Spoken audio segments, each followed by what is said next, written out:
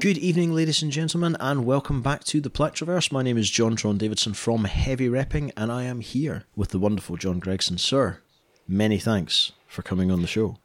Thank you very much for asking me.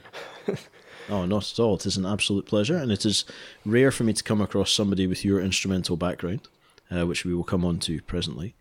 But for the listeners who are not acquainted with you, I will very briefly state I have watched a number of this gentleman's videos, both on guitar and electric and acoustic and 12-string and so on.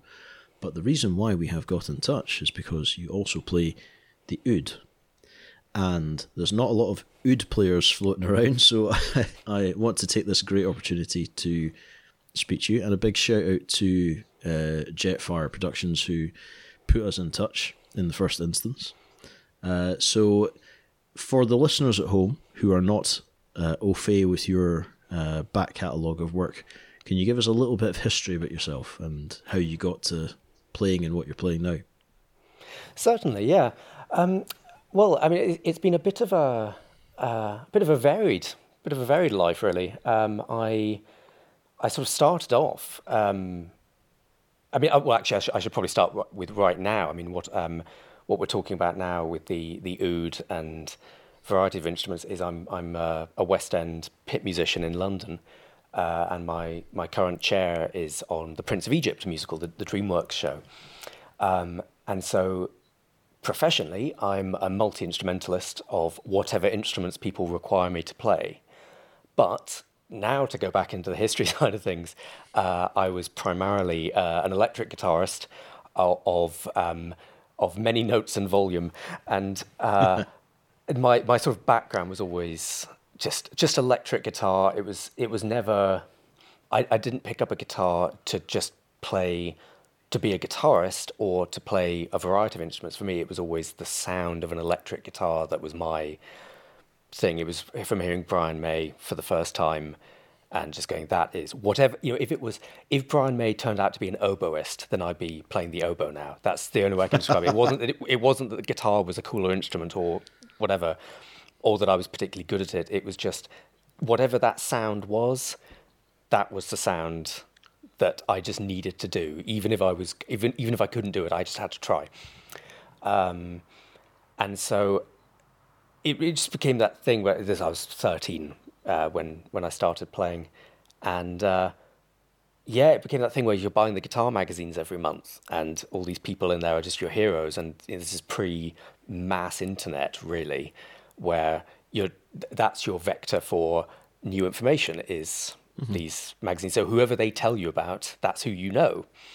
And so you just, actually with the guitar magazines back then, it was really good because it's just a huge range of people. So you find out all about all these great guitarists, your Mark Knopflers, your Jeff Becks, your Chris Thile on mandolin, or Carl Verheyen, and a whole bunch of players. And so everything's possible because you're reading about it. So I sort of became interested in a large range of styles just from being exposed to a lot of them on the CDs or whatever, and just anything became fair game. But at my heart, I was always a rock guy. I got really into the Steve Vai's, Satriani's, Petrucci's, and so on. And you're a teenager, you're getting very into the technical side of things, and therefore it's like you're just trying to figure out like the sort of unified field theory of guitar, and just trying to get whatever it is that just cracks that open for you. And so that generally the more technical, because the technical stuff's easier to sort of itemize rather than feel or tone or whatever. It's much easier to say, here's an achievable thing, can I achieve it? Yeah. And so I got really into that sort of stuff, which then led to going and studying academic music, because I was into music theory and academics and all that sort of stuff. So I did a lot of that, and I then went into teaching. Did a lot of teaching at the International Guitar Festival and some various schools and so on, and that was great. And then I suppose at some point my name came up for some work in London, because I'd come down from Scotland and I was studied in Newcastle, and I was teaching in Somerset. And then so it's a whole bunch of things with a whole bunch of accents I've never picked up. And and so and then the call came in for some gigs in London, and I was like, well, I'm young enough and reckless enough, I'll go to London. It was some sort of bizarre series of gigs, and so I moved there with the least appropriate guitars possible. Yeah. And sort of, tried my hand at that, and that very quickly led me to the show that sort of I got into musical theatre pretty quickly from then on, because I was a good reader. Yeah. And used to a fairly classical sort of background, not on guitar, but like musically. And this is a very rushed synopsis, but I was offered a new musical at the time. It was a musical of the old film Love Story. It was music by Howard Goodall, and it's like a string quintet with grand piano and guitar. But of course, you think, oh, it's a 70s film. It's going to be a sort of electric and acoustic and stuff. And no, it turned out the week before we met up for the band call, oh no, it's classical guitar and 12-string acoustic. I was like, right, I don't play those. I don't own them. Right. And so I got a bit.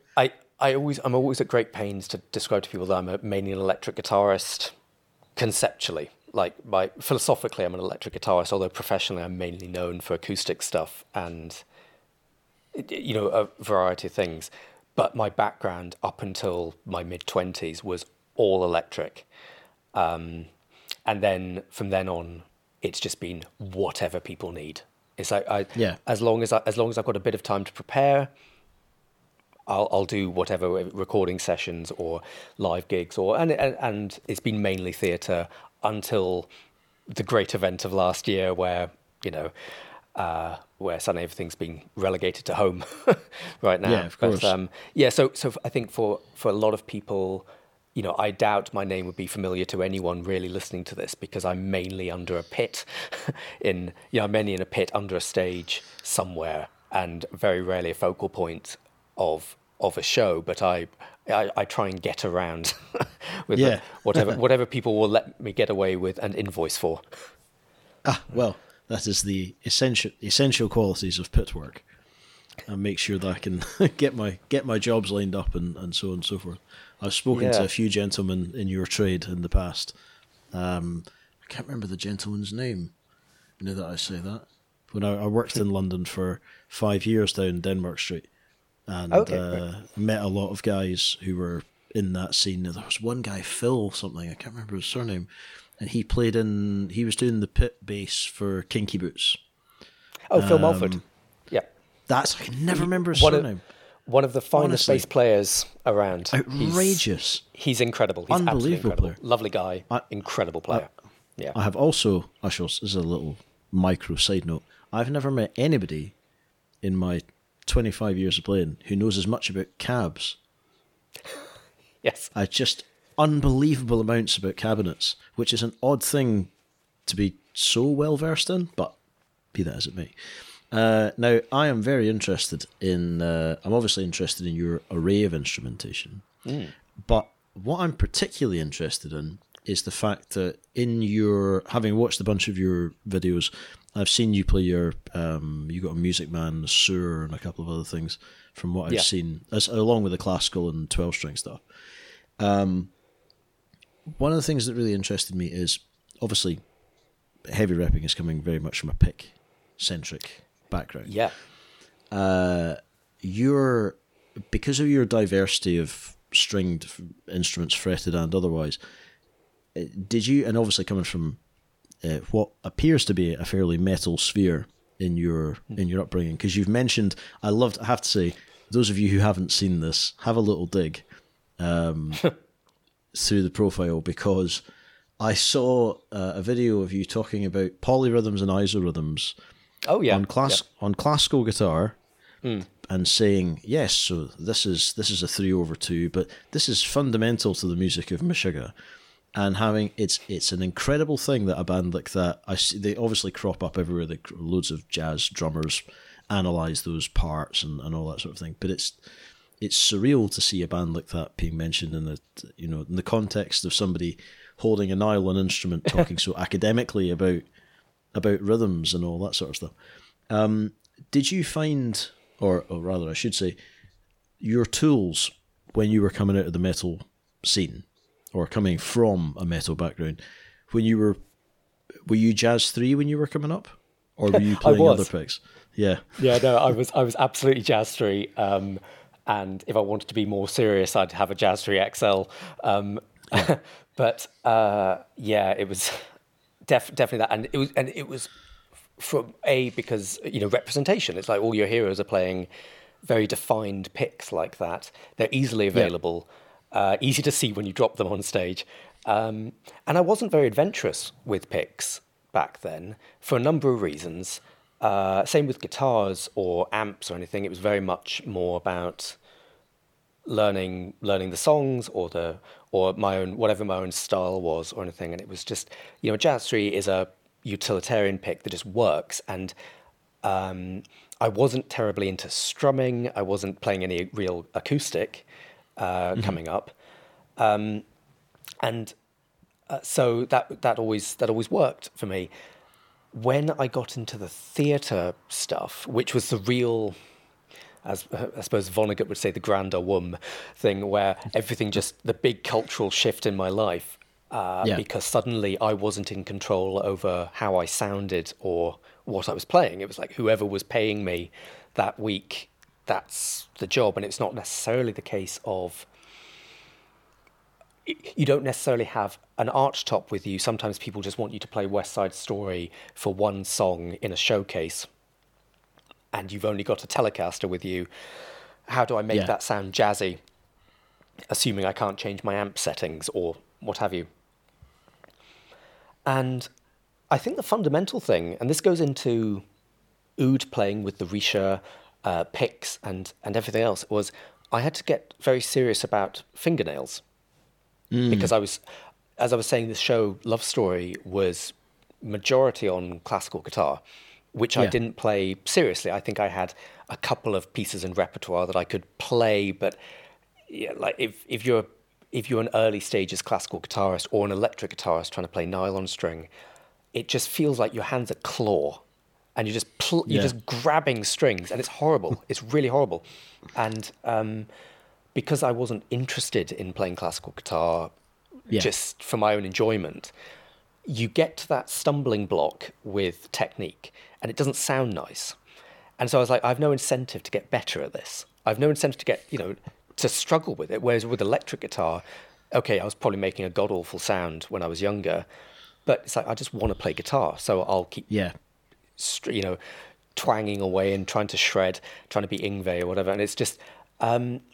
But with the nylon string stuff, it wasn't till I actually had a professional reason to take it very, very seriously indeed, because I had a week to get the hang of it. Yeah.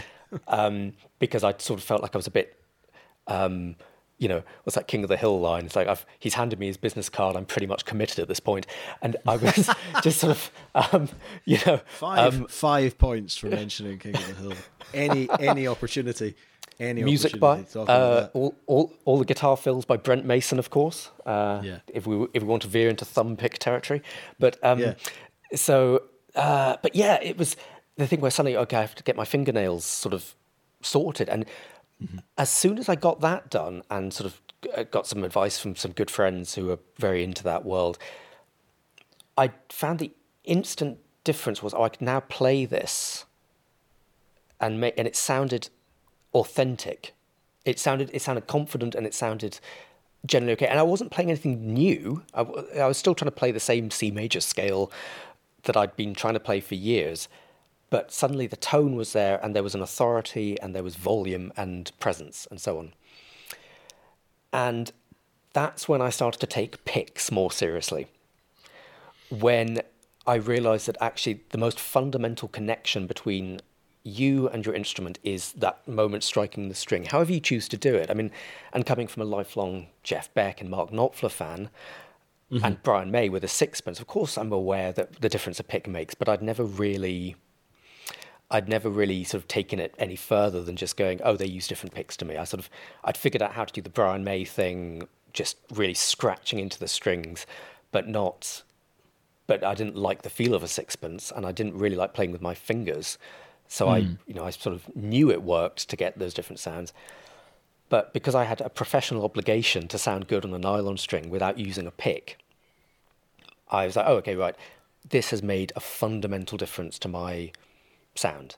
And even now, if I don't have fingernails, I find nylon string guitar just a painful world to navigate. And it's really hard for me to sound confident on it, even though I am, by all definitions, confident on it.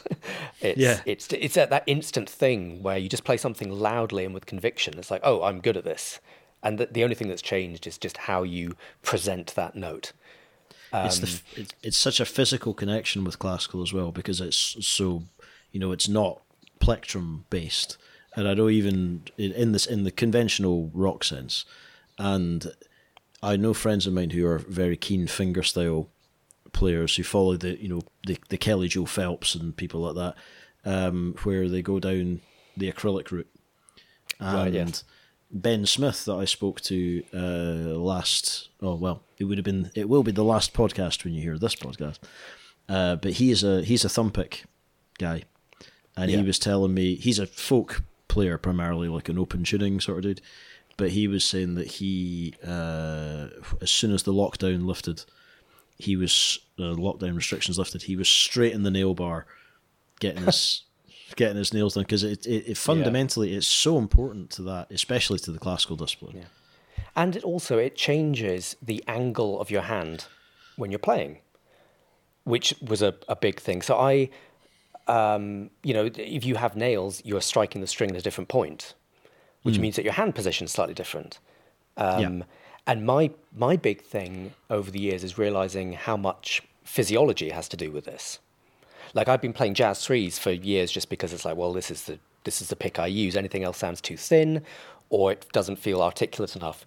And also, I'm left-handed and play right-handed as well. So I've always had an argumentative relationship with my right hand.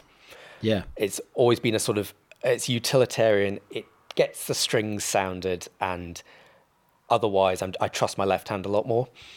So my picking style, for the longest time, even doing any shred stuff, was always hybrid picking, or legato, or tapping, or economy picking, like strict alternate picking, or anything where my right hand never felt on sort of autopilot. It was always a real, like, whatever just gets the note out is fine. And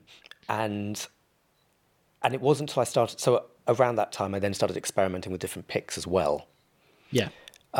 Because I was doing more acoustic work, and suddenly you can't necessarily you start to become much more aware of the EQ differences between different picks.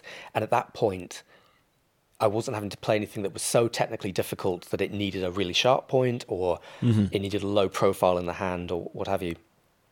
So I was like, okay, I can just focus on the sound. Yeah. So I experiment a lot with like nylon picks and really thin picks, really fat picks, and so on. And so when you're doing a West End show or anything like that, you get very used to having your own little sort of office space, where you've got your music stand, you've got your amp, you've got your pedal board, you've got all your instruments around you, and you normally have like a trap tray of all your pick, or you have an amp head in front of you with all the picks on top of it. And so it's like, oh, for this song or this cue, I need a thin pick because it's a really strummy thing. But this one's a really sort of strident sounding acoustic lead, therefore I need a thick pick. And this one's a shreddy thing, and I need pinched harmonics, so I need something with more of a bevel on it, or what have you. Or, oh, the big pick scrape number, get my celluloid pick out, so you get all the little rivets on the side, because they just wear away if you just look at them. And so I started getting more and more into those. I left jazz threes behind, really, because there was no real use for them. And then it got to a point I started doing, like, I sort of got a reputation in London as not being a rock guitarist, where I would. It was just I was always being asked to do like mandolin or classical. It became hard to find people who were happy doing acoustic things. Yeah. Because it feels like everyone plays electric guitar, and I got quite bitter about that because I always felt like, no, I this is my identity. So I stopped playing jazz threes, and then I'd be, depping on someone else's gig like Bat Out of Hell or something, and I'd try and use a jazz three again, and it just kept on slipping out of my hands, and it's like, what happened? I should have more dexterity now than I used to, and I just couldn't use small picks again. Yeah. So I've actually been using the lockdown period to pretty much only use really small, like agile picks now, for like just to train myself back into it, just so I can get a bit more economy going, just out of interest. But yeah, I'm still on the hunt for a guitar pick that's like one pick to rule them all, that will do. Don't even. Just because. So for my Prince of Egypt job, I have to swap very quickly, like several times in the same song, between bouzouki, 12-string, nylon string, and the oud. And the pick you want for a 12-string, playing, I don't know, some melody or something, going to a bouzouki, playing a melody and then strumming, might be very different. Because of the, like, you'd probably need to put them up to a spectrum analyzer or something to really figure it out. But, certain picks will have more mid-range, which is great if you want to make a bouzouki sound a bit more authoritative. But dreadful if you're trying to strum a 12-string and not take someone's ears off when you're just hitting a big E chord. Very true.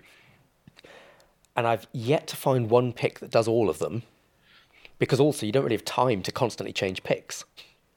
No. And then also with the oud, of course, you're then juggling a risha, which, for anyone listening who's never experienced a risha, or what are they called in Turkey, a mizrab or something like that? Mizrab. They're really like very wobbly nail files.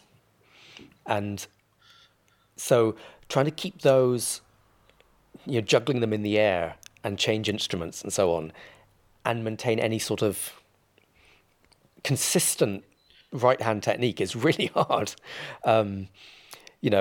Let alone just knowing where the pick's going to end up when you're actually striking the string. If you're constantly changing pick for things, it's quite disorientating. So I'm trying to get more used to just using one or two different picks rather than constantly swapping between them as the songs dictate. So I must ask. There is given that we're right in the weeds here, as far as picks are concerned. When you're obviously you've had your, I know you're going back to the Jazz 3 as sort of revisiting the old country, as it were. And I know it's very, very, because I play a little bit of mandolin and dulcimer, and you can't trying to take the same picks I would use for electric, especially for baritones and stuff, like over to that instrument. You get so much string noise because it's not really for that, like multiple courses and all that sort of thing. What are you using just now, pick wise? Right, so I'm varying it a lot. Right, so in the pit for the Prince of Egypt, which I haven't visited in 14 months. Whenever the West End shut down. But what I have waiting for me on my trap tray, awaiting our glorious return, hopefully soon, is I was mainly using Hawk picks, which was the closest I found to one pick that would do the entire show. And it was a 351 shape one, I think medium gauge. And then I was alternating with a couple of blue chips as well, just for different sounds. But so those are that sort of style. I'd have to say in general, if in terms of like what I keep in my wallet for any emergency occasion, my favorite all-round pick is the Dunlop Ultex, around about 0.88 millimeter, maybe up to 1 or 1.5 millimeter. For those, Ultex for me is just this sort of Goldilocks sort of material, and it has just enough of a, if you're going for the tip to play, it's got enough sort of brightness and sort of note transient with enough extra harmonics to it, should you need some color or vivacity to it, or whatever you want to describe it. But you can get enough of the fundamental note, especially if you go to the shoulder of the pick. So that if you're playing a 6-string acoustic or something where you're trying to get the note to be really full, switch to the shoulder and you suddenly have the Pat Metheny thing going on. Yeah. But that works because then the pick is bright enough in general that it's not so dull. So I'd say the Ultex is my favourite for that, but it can be a bit too bright for, let's say, bouzouki. Yeah, because it's very forceful, Ultex. Yeah. So it's got loads of push, and even at thinner gauges. Yeah, and one of the things with choosing a pick, besides physiology, and I do think the actual physical sensation, because we're all built differently, all our hands are different shapes, and I wouldn't expect anyone to take pick advice from me and expect it to just translate, one to one. Because my thumbs are different sizes from someone else's, and so of course the actual position I'm hitting is going to be different, and so let alone I think I've got quite a forceful right hand, probably out of anger out of being left-handed, but just to channel that frustration. Yeah, absolutely. And so like with a lot of things, a lot of these problems can be solved, I think, by the body's really good at adjusting to new conditions. I think if I spent like a week with one pick, I could get very used to getting a big sound out of a thin sounding pick, or vice versa. I could probably get very used to getting a nice thin strummy sound out of a very big pick or very fat sounding pick. The problem is I don't necessarily have all that time to get used to the picks, and especially if I'm doing different gigs on different days or different recordings or using different people's gear. A large part of my job was going in and covering for other people on other shows. Yeah. Which means you're playing someone's, let's say, Taylor that's DI'd in, rather than one of my guitars that might be mic'd, for instance. And so suddenly you get a much more abrasive sound. So I need to use a different type of pick than I would normally use. But if I'm using a standard guitar pick, I can get used to the EQ profile of that pick, and I'll adjust my playing accordingly. And none of these things are fixed in stone, but also, so I was trying to stick to one or two picks in the show. Now that the show is sort of suspended, I've been enjoying consistently using a Jazz 3 for my own practice, but I've been doing a fair bit of home recording, just for my own edification and a bit of work, and hopefully just entertain some people online, really. And what I find with that is it's a bit like my crippling overdrive pedal collection of, none of these things are absolutes, none of them are definite, but sometimes it's that 1% difference that just helps. Sometimes if I've got a good sound on my Strat into whatever amp, and I'm doing a session for something and I need this sound, it's almost there, and playing wise it's there, but I just need a bit more sparkle. It might be the pick that makes the difference, and sometimes that's the easiest change to make. So I like to always have a sort of options of those. So I'm not too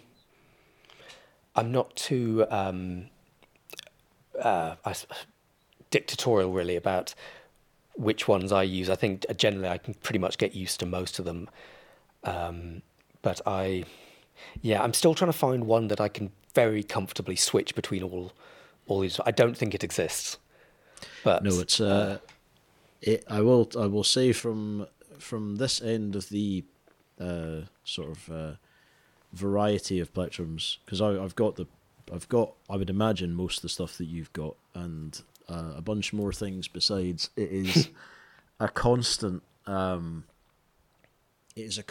tussle between saying I like, especially if you're changing instruments with different gauges and different tunings, and you're dealing with different string thickness, to go from, say, something that works on a standard tune, 6-string electric, to a baritone where you've got much, much heavier gauges, where a thin pick will sound really plinky and weird, but then it might not work on the bass because that's too thick to cope with that, and it's, so it's always, especially if you're going between instruments, even between a 12-string and a 6-string acoustic, the difference is significant. You can only ever get something.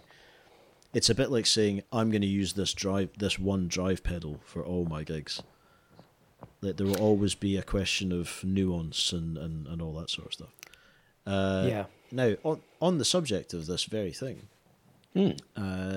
you're now, and this is the really key thing here, because it's very easy for guitarists, especially because they are the predominant consumers of plectrums, certainly in the broad colloquial sense, for them to forget how many other instruments are out there that use the plectrum, like the mandolin, or the bouzouki, or octave mandolas, or even the sitar and things like that. Yeah. But something I'm really interested in, because I have to know this. Yeah. I have played the Saz in the past. Yeah. And the picks that you use for that were obviously they're not as long as your Risha.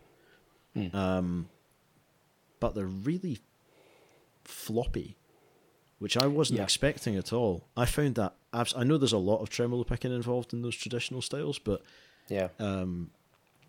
and obviously your hand position is different, but like, is the picks that you use, if you were describing to somebody who'd never seen one of these before, for the oud particularly, because it's so different to what people are used to in the West, are they floppy, generally speaking, or are they just long?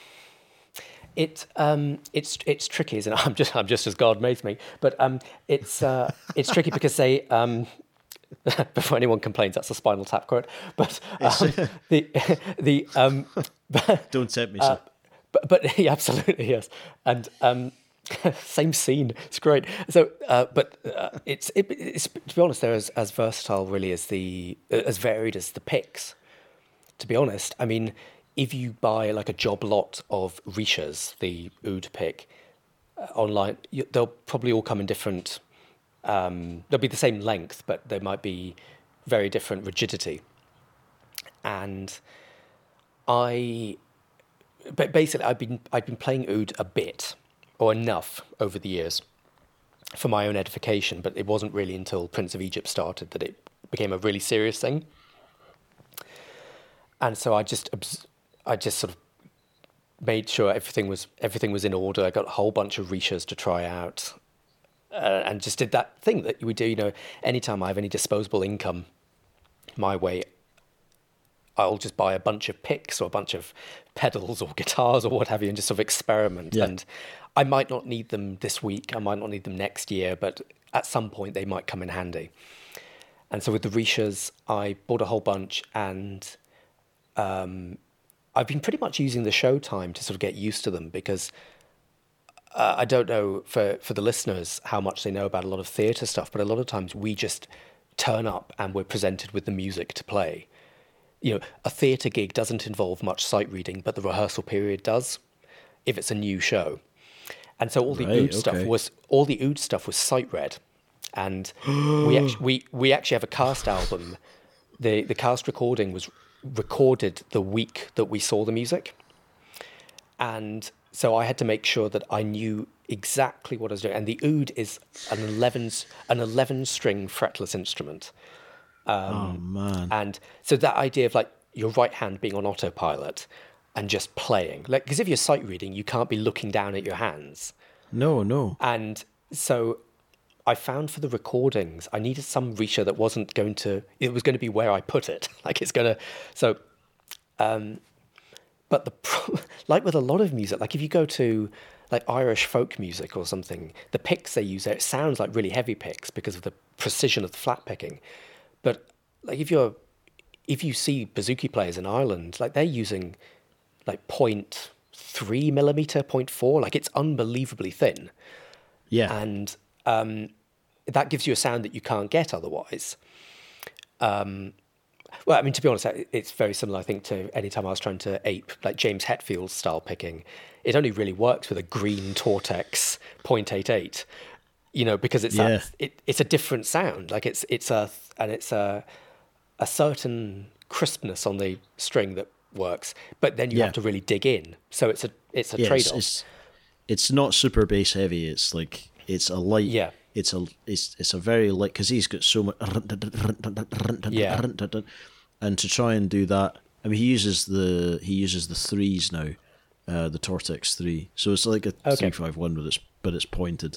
So the Black Fang is just a pointed 351. But that's only been in recent years. But yeah, absolutely. Yeah.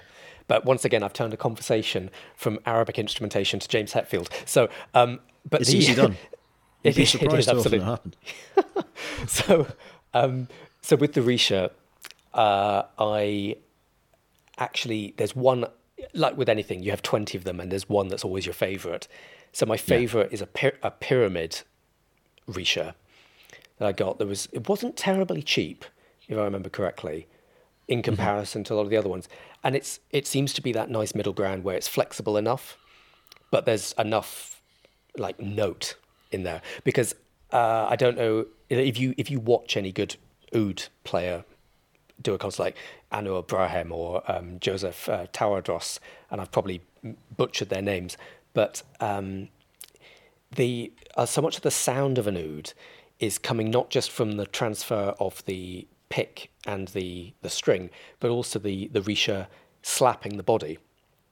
Yeah. And there's a really beautiful organic quality to the sort of, I don't mean sloppy, or I don't mean haphazard in a sloppy way, but there's something very natural about the physics involved in playing an oud that, it's not the same as like a musical typewriter where you just input the notes and you get this MIDI representation of perfect notes. Like there's a really organic, natural sound to it that's very, very appealing.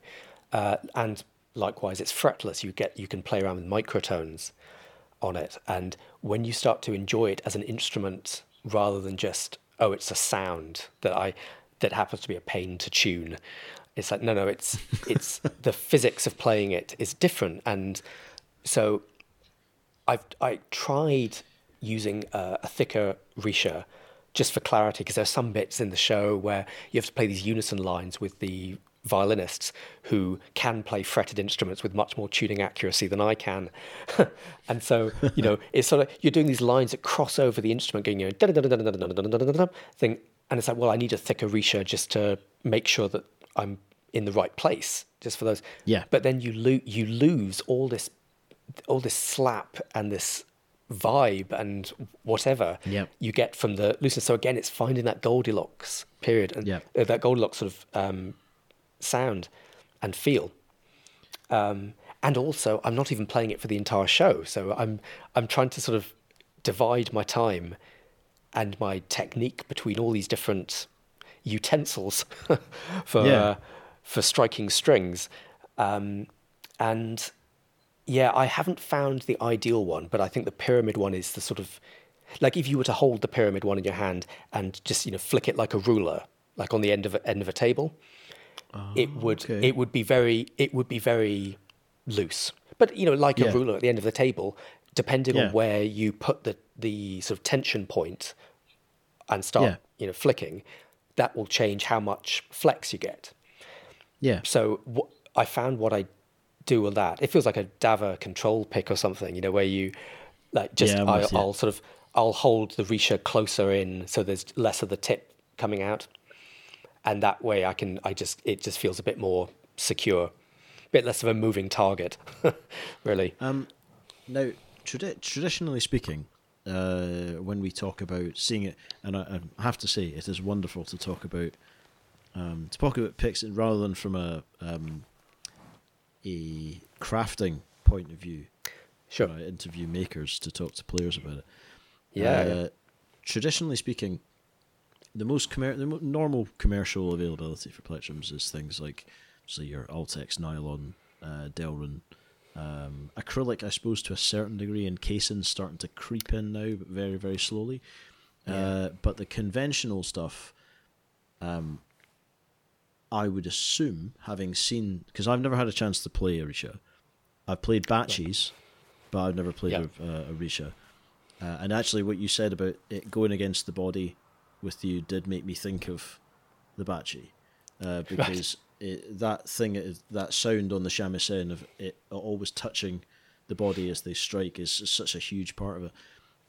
But I've seen them online, of course, doing my research into things. But material-wise, are you taught primarily? From what I can see, it seems to be things like, and the ones I played for SAS were nylon. But it's things like celluloid and nylon, and what are they making them out of primarily? Now, this is where my ignorance will really show. I'm pretty sure I have some celluloid ones. I would have to defer to Google, or at least Jeeves, and about what the I'm an old man. What the pyramid picks are made out of. I have a bunch of other ones. I got some from Turkey, which is apparently some particular material that's not on any other ones, but they arrived at the theatre like 2 days before we shut, and I hadn't had a chance to even try them. So I actually don't know. I would say whatever pyramid picks are made of is the one that I'm happiest with. I have some that feel more like a sort of rubbery plastic, I'd say, that are probably the thickest ones, but I couldn't tell you what that is as a material. But that feels and sounds the most synthetic to me, so I don't know. Because Orisha originally, from my understanding, was actually made from an eagle's quill. Yeah. Which is a bit hard to get hold of now. Yeah, I don't know enough about the construction of them, and because my professional engagement with them has been comparatively minimal, because my involvement with the show was only from last January, and then we shut on March the 14th or something, March the 16th. So, a couple of months of day-to-day playing. And of course, as we were talking about earlier, it's that thing of, it's like playing a Jazz 3 every single day for a couple of months. It's like you're gradually building your repertoire and your approach to the instrument through those tools. And so I was coming to some conclusions about which materials I liked, but I hadn't reached a sort of irritatingly opinionated stance on it. Because my instruments are locked in the theatre as well, I haven't been playing them in over 14 months, which is terrifying because it's a whole bunch of tunings to get used to when we open up again. But I think with all these things as well, it's fun to just have a look on YouTube for some players and just see the difference in technique, like how much we obsess about different guitar techniques and all the different approaches to picking. It's just, but actually, my overall point for all of it, for the material and the playing technique, is it's got to sound like an oud. It's got to sound really good. It goes back to mandolin stuff as well. I don't want to just get a guitar. I don't want to tune a mandolin like a guitar and just play notes like you're typing into a typewriter. This is what the music is. I'm just going to play it. It's like, no, and that goes back to me playing electric guitar and wanting to be Brian May or something, where it's like, no, it's the sound that's doing it for me, not his note choice necessarily. It's like there's something emotive about it. And I still get it because oud is in a lot of things when you actually listen for it. It's in a lot of film scores and great jazz musicians like Avishai Cohen, who, if you're into Meshuggah, I highly recommend listening to Avishai Cohen, and his album Continuo has some really good oud playing on it. The industrial group Igor, on their new album Spirituality and Distortion, I think, has some great oud playing. If you're into Civilization games, Civ 6 has a huge amount of oud on the soundtrack, especially in the tutorial level. That's fun. But they're all nice because it's all recognisably, it's oud. it's not like someone just took the frets off a nylon string and just detuned them. No, it's a totally different ballgame. And so the easiest way I found to get to that authenticity of sound is with picks, because I can't necessarily, types of Risha and so on, because suddenly getting that sort of that slap on the body, it's quite tricky when it's a really rigid one. So it's a lot of experimentation trying to get there. Sorry, did you find now? Obviously, we must talk about the actual physical technique of it, because the majority of people who are listening to this are guitarists. I'm not going to lie. I know who checks the podcast out. But I think it's important for people to recognise that when we talk about the Risha, the way in which it's held is completely different to anything else. It's not held the same way as a Bachi, which is very unusual, and it's not held the same way as a Western pick, because you've got such a huge sort of length of plectrum to deal with. So, and I know that there's more of a kind of, there's no point in me gesturing this with my hands because we're on the radio, as it were. Yeah. But I've always found that really fascinating, the way that the wrist, it's like gypsy jazz players who play with a very straight arm. Yeah. And then they're coming more from the forearm as distinct from coming from the wrist, like you would conventionally if you were playing like electric. If you were doing like a lot of power chord work and having that dan ticka ticka dan ticka ticka dan ticka ticka dan, you would never hold the pick the way you would hold a gypsy pick, because it just wouldn't work at all. But did you? How difficult was it to adapt your picking technique, especially given your background, to the way that you hold a Risha, because it's so different? Yeah. Well, I suppose actually, I think I've never really had a terribly militaristic picking technique.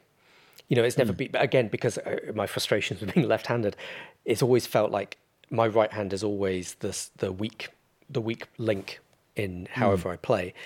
And so it would always be on like funk gigs or anything where suddenly you just have to do this sort of like wall of 16th note strumming. My right hand would just be giving out at every opportunity. And so I ended up with a sort of technique. It's actually quite similar to how Guthrie Govan picks, where his funk stuff is with a very elongated wrist. Like it's poking out almost. And so your hand's coming in at more of a severe angle to get the sort of fast motion in.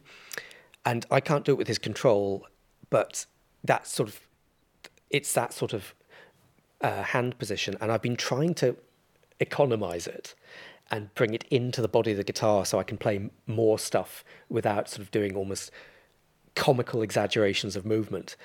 But that's still something I am working on.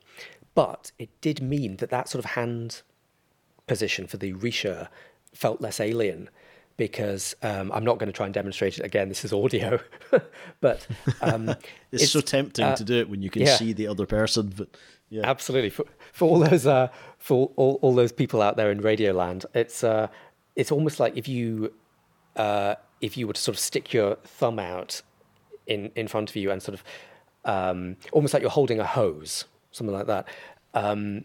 And the Risha is in that channel in your hand. And it just depends where you place your thumb, really, on where the sort of tactile point of it is. I'm going to do the cheeky thing and mention another video interview I did where I actually go through the instruments on the show. But this will, as a good friend of mine, Tim Rose, who runs a YouTube channel called Guitar in the Real World, and he actually came into the pit to look at the instruments and talk about those sorts of things. So we mentioned that sort of stuff. It's a bit easier with the visual aids, although it was less in depth necessarily about the mechanics of picking, but it does sort of show that side of things. But I think because I didn't have a huge amount of expectations for like shreddability on the oud, it's like, no, just whatever gets the notes out of the instrument and sounding like an oud, we'll figure it out as we go along.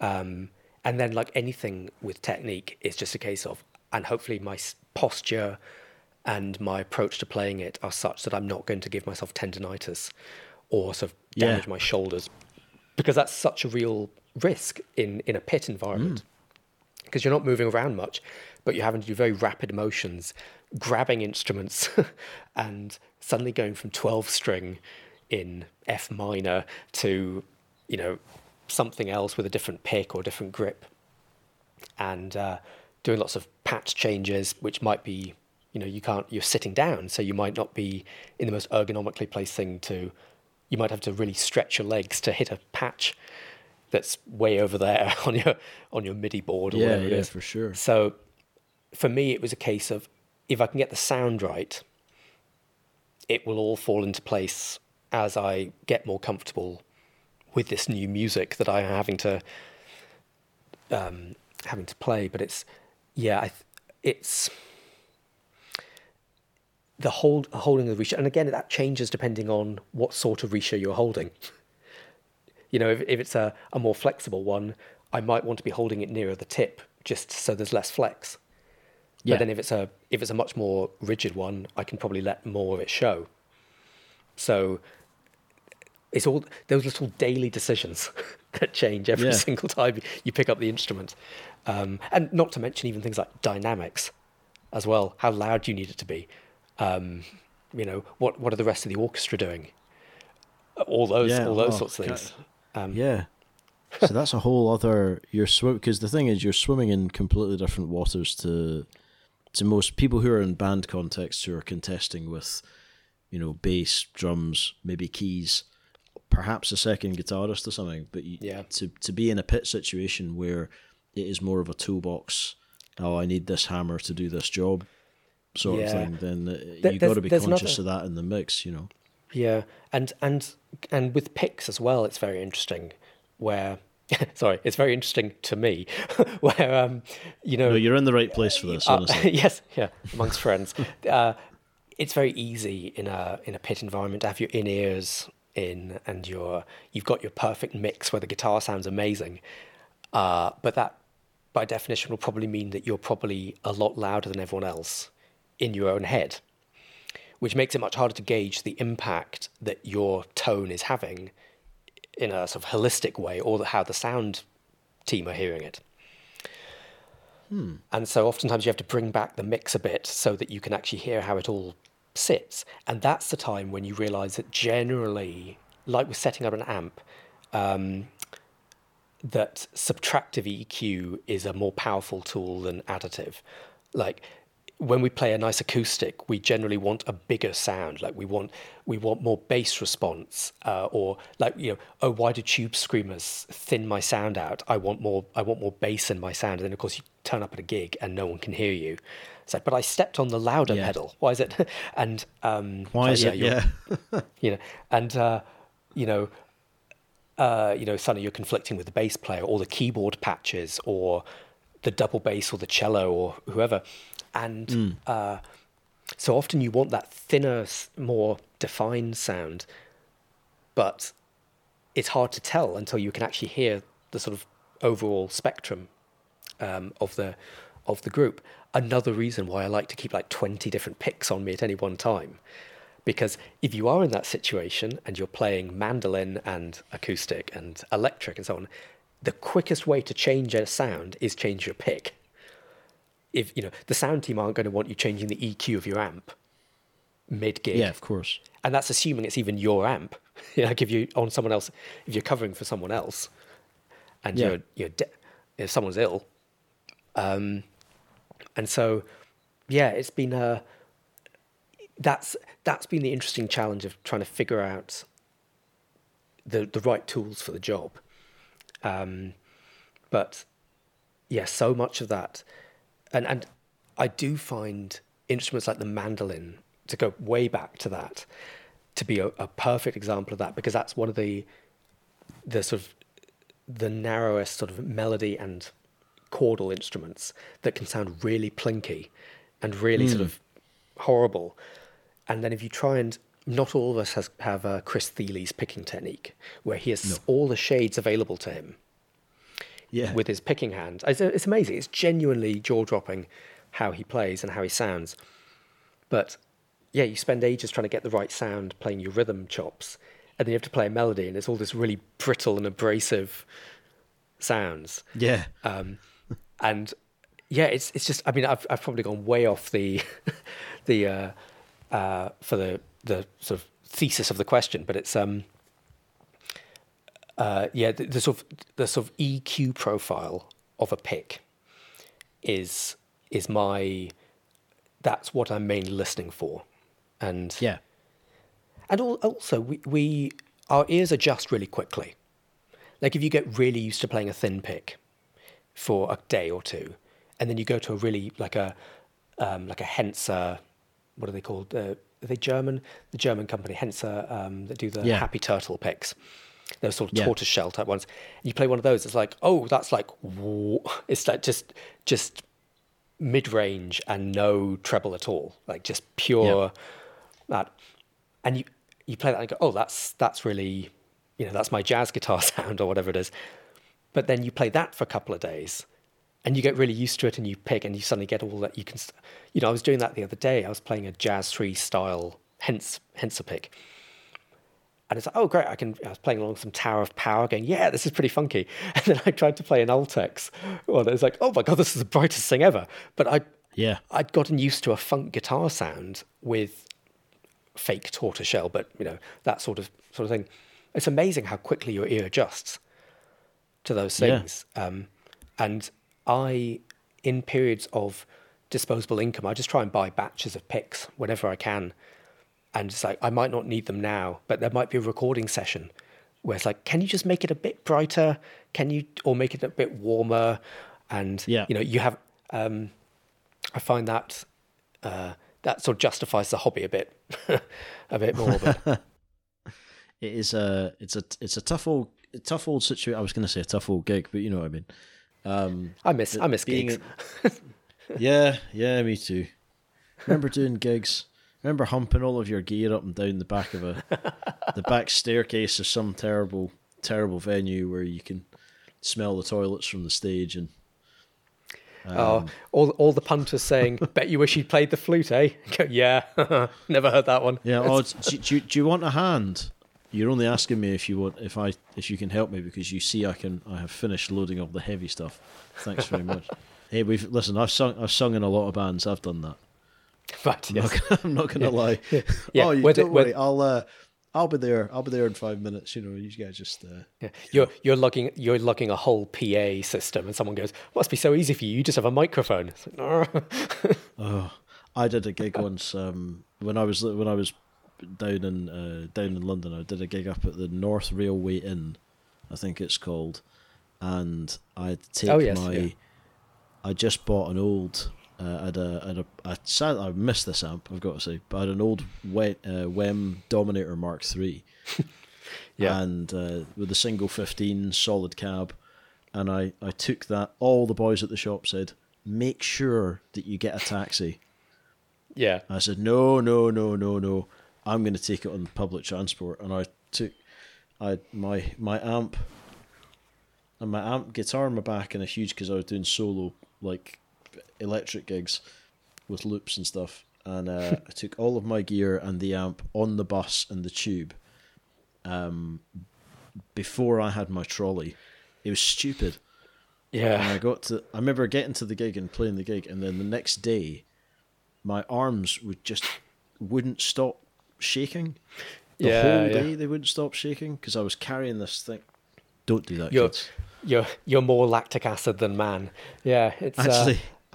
While I was on the way to that, I'm ashamed to say this, but I will admit it on the podcast.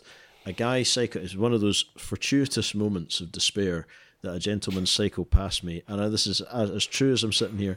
A gentleman cycled past me, and on his back he had a violin, and I shouted at him.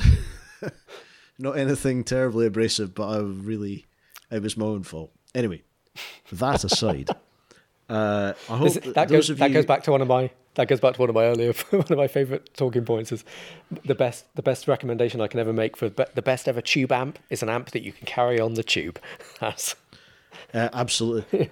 if 12, 10, any more than 10 inches, you've gone too far. Just yes. Stick to 12 watts. You can always make it when you get there. It's absolutely fine.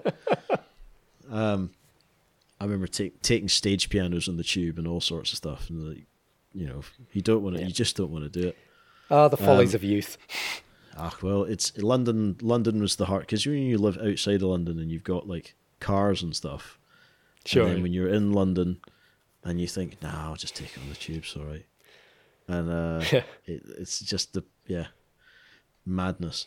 Now, I hope those of you who have listened this deep into the podcast will understand that the key thing to take away from all of this, between both myself and my wonderful friend, is that there is no, as much as we talked about the Goldilocks plectrum, and I think there are ones that you love, and there are ones that you prefer using for your own indulgences. But if you are trying to cover ground, and you need the nuances of a particular style, you need to change your kit around. It's like saying to somebody, so I've got a 335 and I can play technical death metal on it. Now you can. in practice, you can do it. It will be hard and sound wrong, but you can do it. Yeah. But if you want to get that sound, you need that thing that does that thing, like playing gypsy jazz on an acoustic rather than a Macaferri. Like it's almost there, but it's not exactly the same. And changing your picks lets you do that. What I really like about it is it's the biggest change you can do with the least amount of effort for a start. Like you don't even have to unplug a pedal on a board. I remember. I think it was Jason Sidwell at Guitar Techniques magazine who once had an editorial about how you're only a pedal away from a different genre, which I always really liked as a sentiment. But with the picks, it's so easy to change picks for different sounds, but also and sometimes it might not even be in your gift. It might be that someone else is telling you, can you get a different sound for whatever it is you do. But also, I do somewhat miss the almost romantic notion of a man and his pick, like the pick that, like the bluegrass people who have the same, like Molly Tuttle, who's had the same like Dunlop 208 or 207 that she's had all her life, and she's hand beveled it just through playing. Like that, the idea that it is, I've still got old picks of mine from when I was starting out, and they're just, that's fun. That's a nice thing. And I wonder how much, not better, but how more assured I might be as a picker if there was just one type that I just got really used to and just only played everything with those picks. That might be good, but I think the overall benefit I get from having the versatility of just this one needs a nylon pick. Like sometimes people ask you to track acoustic guitar with almost no attack on it at all, like just like a wall of just chord. And it's like, well, I need my nylon pick, a thin nylon pick or something, so that there's absolutely no abrasion coming from, or no click or whatever. And those things are. Or if you want a really plummy jazz sound and you suddenly get one of those, a really huge pick, or even those mandolin picks that are just like circles, and those sorts of things. It's like you pick it and you instantly, everything about you changes because your entire point of contact with the instrument is different, just from how you hold it, because it's a different profile. Your thumb and your index finger will come together in a different way if it's a thin pick, or if it's in my favorite picks in general are the big wedge triangles, and it was even more so when I saw that Devin Townsend used them. So it's like, well, of course, I mean, what else? Yeah, of course I'm going to use them. I too am a strapping young lad. And that in terms of sheer just comfort of having that sort of shape in your hand, that makes me feel more confident as a player. It might not be the most articulate, or allow me to do certain things, or it might be too big a sound, but I know which ones I feel more comfortable with in general. But that might not be most appropriate for the music I'm having to play. But it means that I have a collection of picks that I might never use for an entire year until the one time when I do need it. And then, like those big wedge triangle picks are amazing if you're on stage because they're almost impossible to fall out of your hand. Yeah. Whereas a Jazz 3, I just, if I get instantaneous loss. Yeah. If I get even remotely into playing a power chord, the Jazz 3 will just go flying out of my hand, and which is never a good look for anyone. Apart from Yngwie, but I can't kick them afterwards. So. Oh, playing keepy uppy with the jeez. Oh. Now I'm going to ask you the ultimate question for any player, especially one that you're in a unique position in a sense.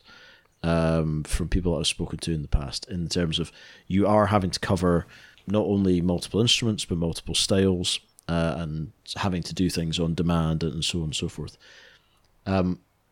What's your one piece of advice that you would give to people who are looking for their ideal pick or their picking technique? What's the one of all your years of playing, what's your piece of wisdom that you would impart to other players coming up? Well, the thing that sort of jumped to mind for that would be no one else can tell you what to like. How a pick feels is so uniquely personal. And just because all the favourite artists in a genre use a type of pick doesn't mean that you need that thing. If it's uncomfortable for you, you don't need to use it. You don't need to use a certain material. It's different with acoustic guitars somewhat, but with electric guitars, the electric guitar is a whole instrument, along with with the whole signal chain, the pedals, the amp, the mic, whatever the sound person's doing with it, and the picks are part of that, but it's all a dynamic system. So if you need a really big sound, but you feel really comfortable with a thin pick, like Steve Vai or Van Halen or whoever, who uses a really thin pick, and you feel really comfortable with those, but conventional wisdom tells you need a really thick pick for that, you can change that sound later on in the signal chain. You can set your amp up differently. You can do other things. Don't put yourself in a position where you're going to hurt yourself for whatever reason. It might be that really thick picks hurt your hand, or vice versa, or thin picks really do. You might have to make the adjustments somewhere else, and it might be counterintuitive. You might have to change various things, but try and listen to your body and practice with these things. I mean, this is all very this is like octopus advice. There's so many different sort of strands coming off from this, but the idea is you can get used to most things. And so nothing substitutes from being comfortable with something and putting in hours and hours and hours of playing. And it's not necessary that it's not like, oh, I find my one path and then I practice and that's me set. It's like, no, you have good days, you have bad days. Days when your sound sounds incredibly big, some days when it sounds really plinky and thin, and it feels like you can't even strike the right string. That's fine. Just nothing substitutes for practice. And your pick is a part of that. And you just have to get used to, you have to get used to those things. You can adjust to most things. So I think that, like with any pursuit in the instrument or in life, it's worth taking time and worth investing as much of your mental and physical energy as you can to get stuff that works for you and that you enjoy, that makes playing the instrument pleasurable, gets you a nice sound. The biggest challenge I found, going back to the classical guitar thing earlier with the fingernails, as soon as I can make one note sound good on the guitar, it felt like I could practice it. If you pick up an acoustic guitar and it sounds really thin, unlike your electric, figure out a way of getting one good sound out of it. And that will almost certainly involve changing your pick or getting nails or something like that. It doesn't necessarily mean get a new guitar.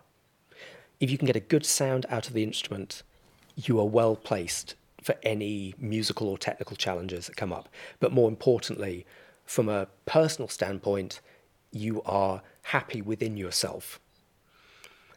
And that comes from physiological, mental well-being, how you want other people to hear you, how you want to be heard yourself, and so on. And I think that's like the biggest sort of journey I've been on over the last few years, is that idea of, I like this and that's okay.